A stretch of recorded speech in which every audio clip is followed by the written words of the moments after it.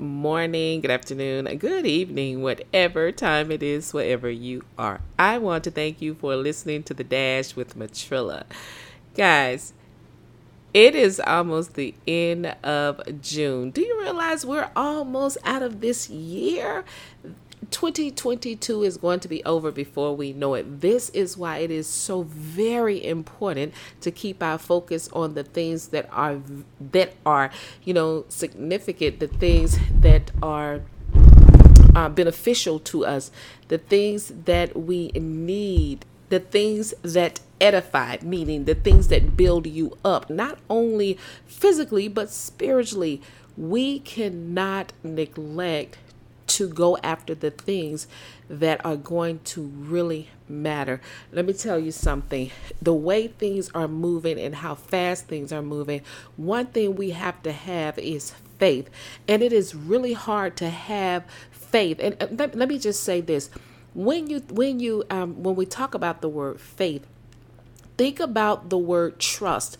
Think about confidence. Think about persuasion. And I mean persuasion in a positive way, meaning that you are solely persuaded that the word of God is true, that everything that is in that word is beneficial for you. Let me tell you, you were persuaded that your car, your vehicle that you drive would maintain its weight while you're riding on the road. You were persuaded that when you sat in a chair, it was going to hold you. You trust the chair, you trust the car. So the same way that you put your trust in the car and in the chair and in your job, it's the same, way that we have to put our trust in the Lord.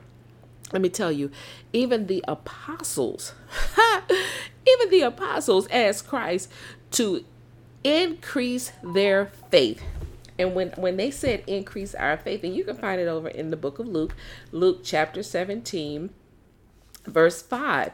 When you look at that, they asked the Lord to increase their faith. You know why they asked him to increase their faith? Because in this passage, he was teaching them on offenses, how not to be offended, how to continue to forgive. Now, a lot of people are dealing with unforgiveness, but they don't realize it. And we've all heard it. People will say, yeah, that happened and I forgave them.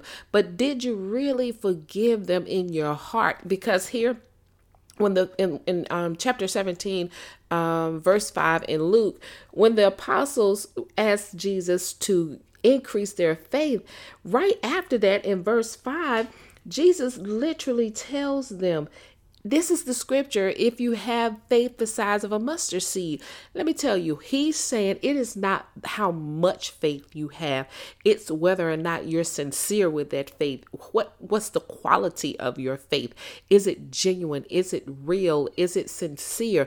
Some people have to go back and examine their hearts, examine their thoughts, and really be honest with yourself. I mean, hey, it's between you and God, but be honest. Have you really forgiven? Do you really believe what the word says about God getting the revenge for you, about the fact that he will not allow anything to take you out, nothing to destroy you because you trust in him? How much of his word do you believe is true?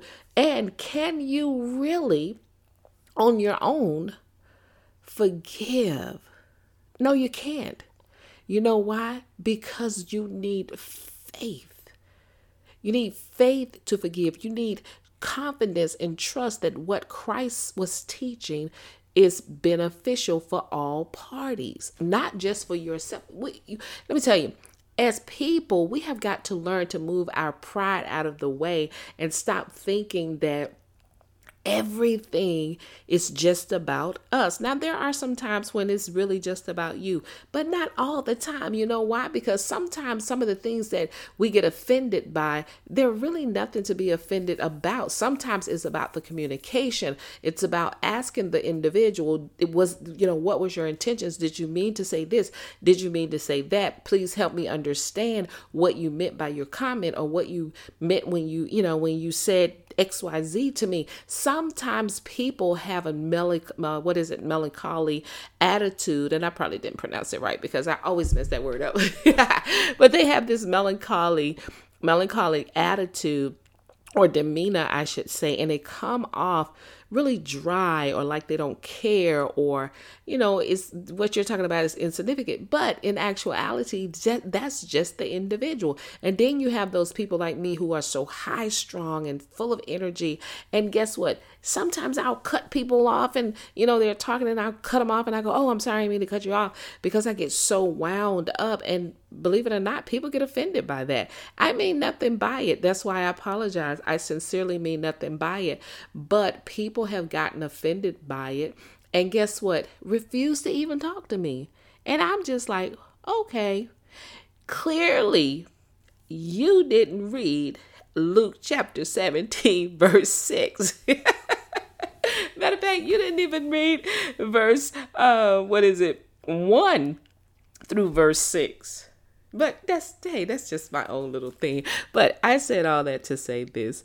Get into the habit of really trusting and believing in the word of God, and then focus on the things that are really important, and stop letting the very minute and mediocre things get so far under your skin that you are wrestling with forgiving people over and over. Now, let me say this. That doesn't mean that just because you forgive that you have to, hang out with them and eat with them and do all those things. It doesn't mean that.